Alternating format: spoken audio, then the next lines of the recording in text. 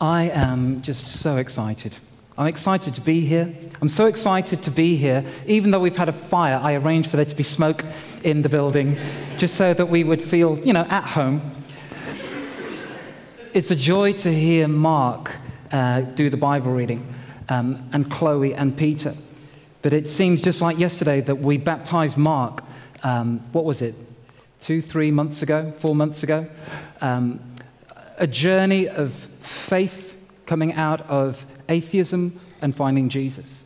And today is all about Jesus. And in a moment, we're going to be baptizing 3 more guys. We've heard their stories. We've seen their faith. We've appreciated their testimony. We're going to be baptizing them. And it's all in the name of Jesus.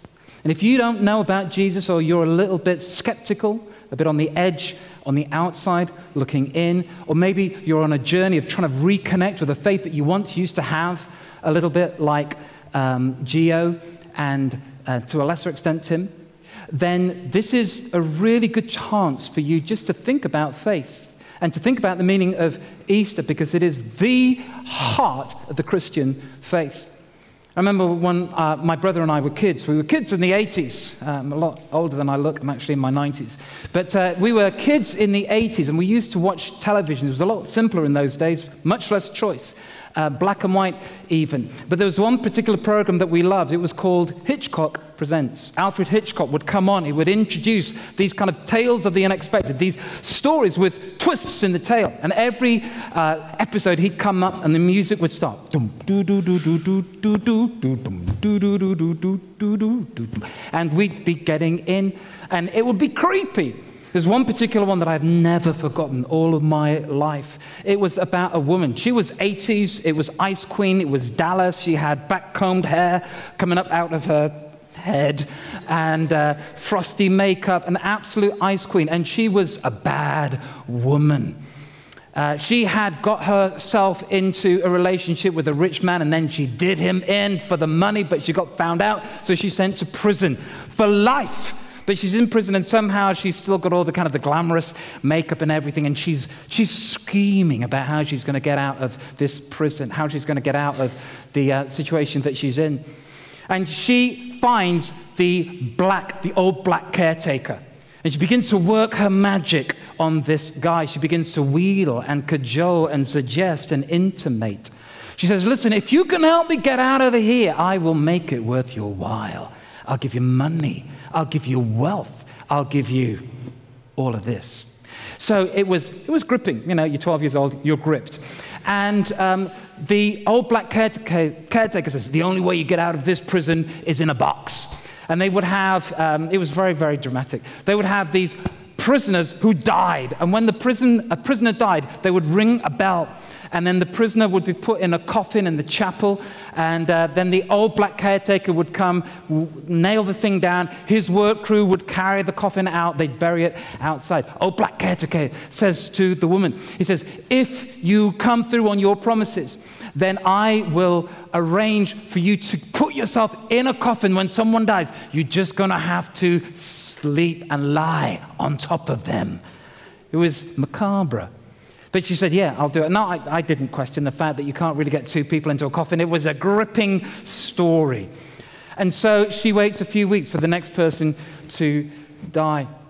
Bell tolls a few weeks later. The old black caretaker has given her a key to her cell.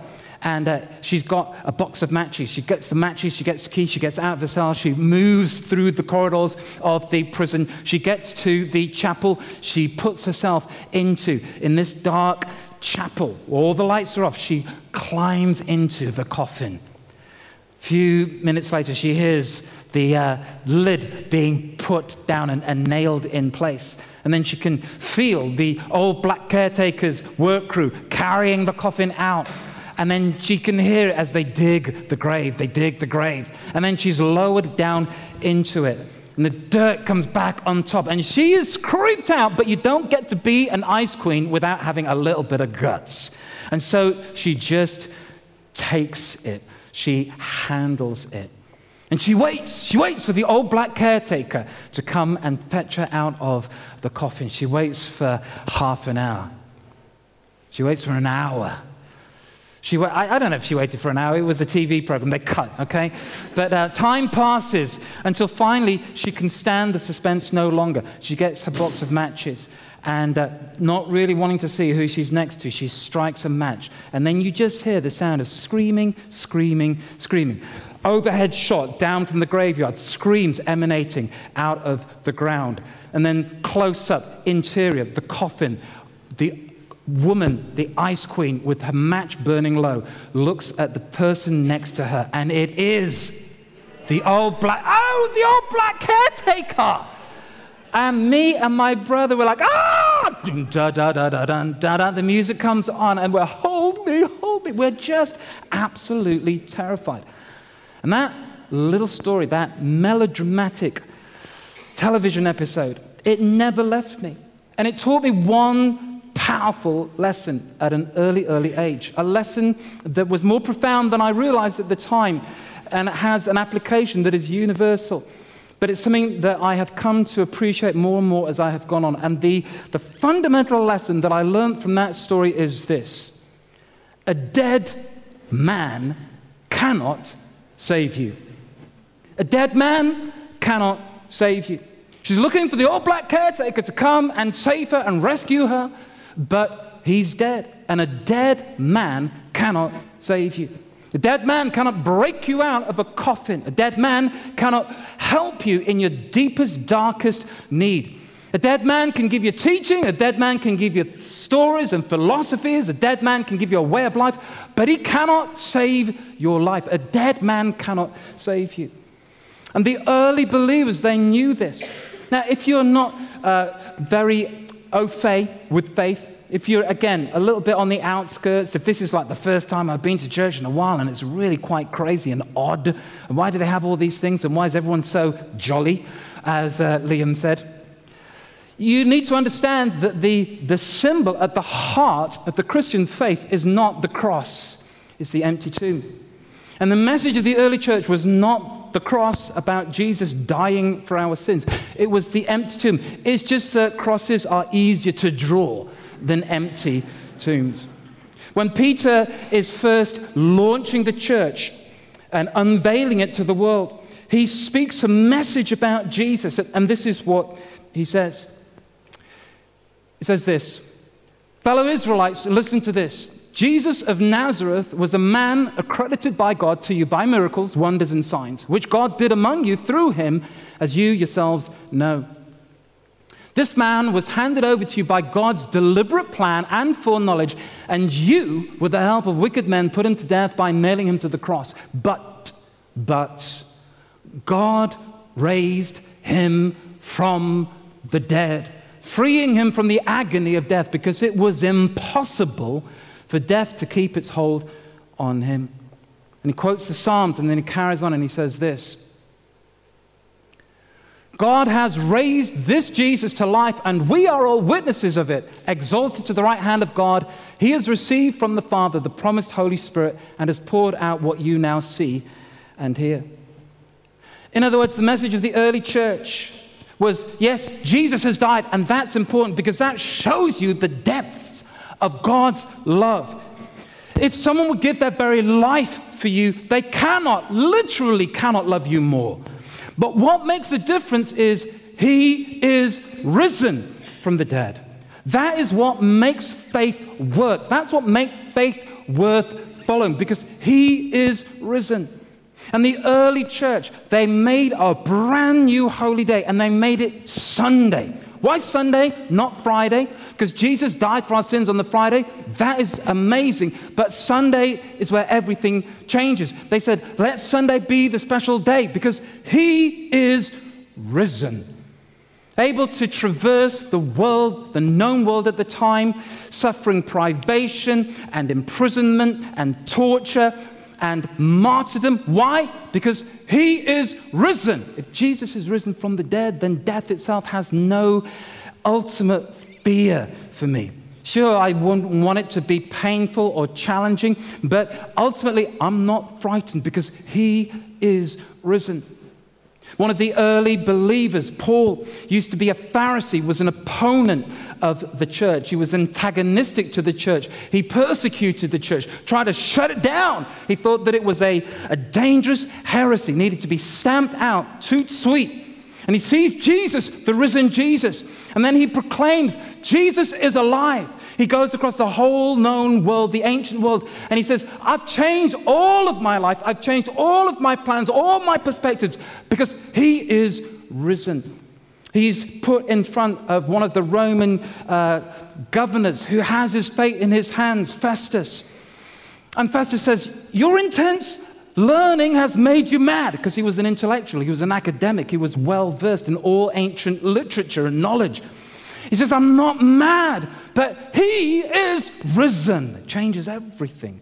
Changes everything that we do, changes everything that we feel about life. I'm not just talking here about a nice religion, a crutch to help weak people navigate a difficult, challenging life. I'm talking about a whole brand new way in which we understand the nature of reality itself.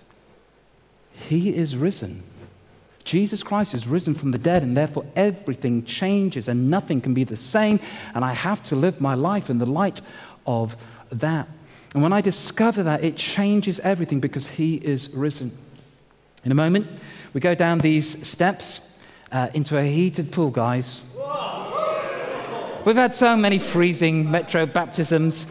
People have committed their lives to Jesus and then come out with hypothermia. But not today, not today. We have a warm pool. And by the way, can we give a massive round of applause to Angela Mosley for letting us use this church and all the Alma people.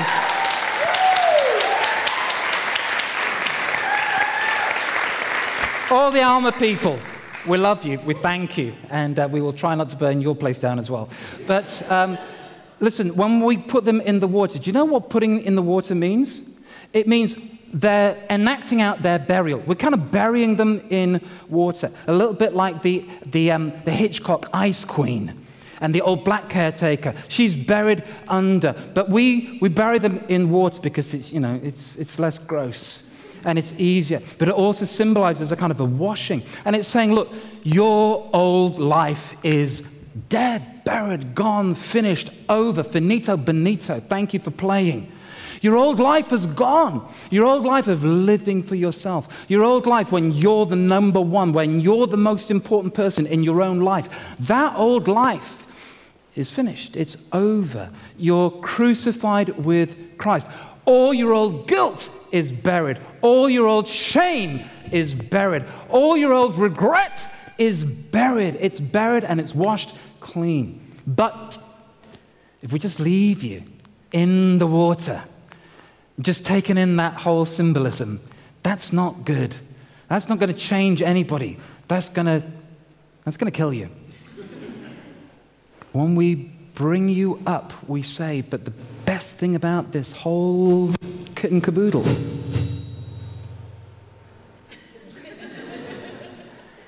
he is risen, and we get to be risen with him too. Jesus is alive with a brand new kind of life, and we get to have a brand new kind of life too. A life that cannot be snuffed out by physical death, because we believe that just as Jesus was risen from the dead, we too will be risen from the dead. He's gone on ahead of us as a kind of prototype, and one day he will raise us up. Jesus says, listen, he who believes in me, even though they die, they shall live, because I will raise them up on the last day. And Jesus gives us life. Why? Because he is risen. You can go to the tomb of Muhammad. You can visit the bones of the Buddha, of Confucius. But when you get to the empty tomb of Jesus Christ, you see nothing but a victory sign. Because Jesus has beaten death. That's why as a community we're able to do this thing. It means that we do our church, we do our faith, we do our community together. If we lose our building, de nada. If we lose our equipment, no biggie. Because it's not about that. It's not about the show. It's not about the hype. It's about a bunch of people who've got together because we have been bonded together by that one inescapable reality that we've discovered between us. He is risen. He is risen. He's risen. If you don't know Jesus, you have literally the best thing in the world ahead of you. You could know him. You could discover him. You could find him like Liam has found him. You could experience him like Tim has experienced him. You could come into relationship with him like Gio has come into relationship with him. And find out something. Technical issues. De nada. Find out something that changes you for good, changes everything for the better. When a person gives their life to Jesus, what they're saying is, my old life is dead. Like a baptism, I've gone down and there is an old life and it's left in the water. When I'm raised back up, it's a brand new life because he is risen. Some of you here, you have a good faith, you have a strong faith, and that's a fantastic thing. Others of you, actually, you need to look a little bit more. Some people will think, well, are you trying to get me to become a Christian here and now? Maybe. But actually, one of the things that we love to do is to invite people to go on a journey. Because if he is risen, then there should be evidence for it. If he is alive today, you should be able to investigate that. Something so outlandish in its claims should be easy to just deal with and get it done with once and for all, or to be led into a relationship with Jesus. And the fact of the matter is that there's no one like Jesus. Jesus, who was born of a virgin, and who rose again from the dead. One person said he entered this world through the virgin's womb and left through the empty tomb. In other words, he entered this world through a door marked no entrance, and he left this world through a door marked no exit. Because there's no one like Jesus. And you can explore that, you can examine it, you can test it and try it for yourself. We've got, hopefully, chairs. You'd have seen an Alpha course invitation. Alpha is just an invitation to an 8-week course. There's a video. Some of our guys that we know are on it. They're kind of the big Alpha guys, actually based in Bristol, actually. But you have a chance to meet with people just like you on a journey of faith, people who are skeptical, cynical, unconvinced, but questioning, open-minded, and open to discussion. And then there's refreshments, there's discussion, there's presentation. But you can find out something that will change your life. Mark, that did the last reading, you did, how many Alpha courses? At least 4. He's a cynical, hard-hearted Welshman. And yet, it's fine. You take your time. Because if he is risen, it's worth exploring and it's worth taking the time. So I'm just going to pray, and then we're going to go and bring these guys into the pool and baptize them. And then we're going to finish with celebration, and I want you to just celebrate. I want us to just rejoice in God's goodness, that Jesus is alive, and we're going to tell the whole world.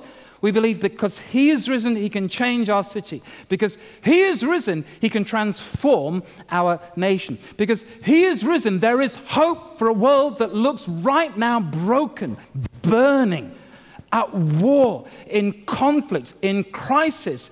Do we despair? Well, we would without Jesus. But we don't, because he is risen. And that changes everything. Let's pray together. Just invite you to have your eyes closed and take a moment to reflect.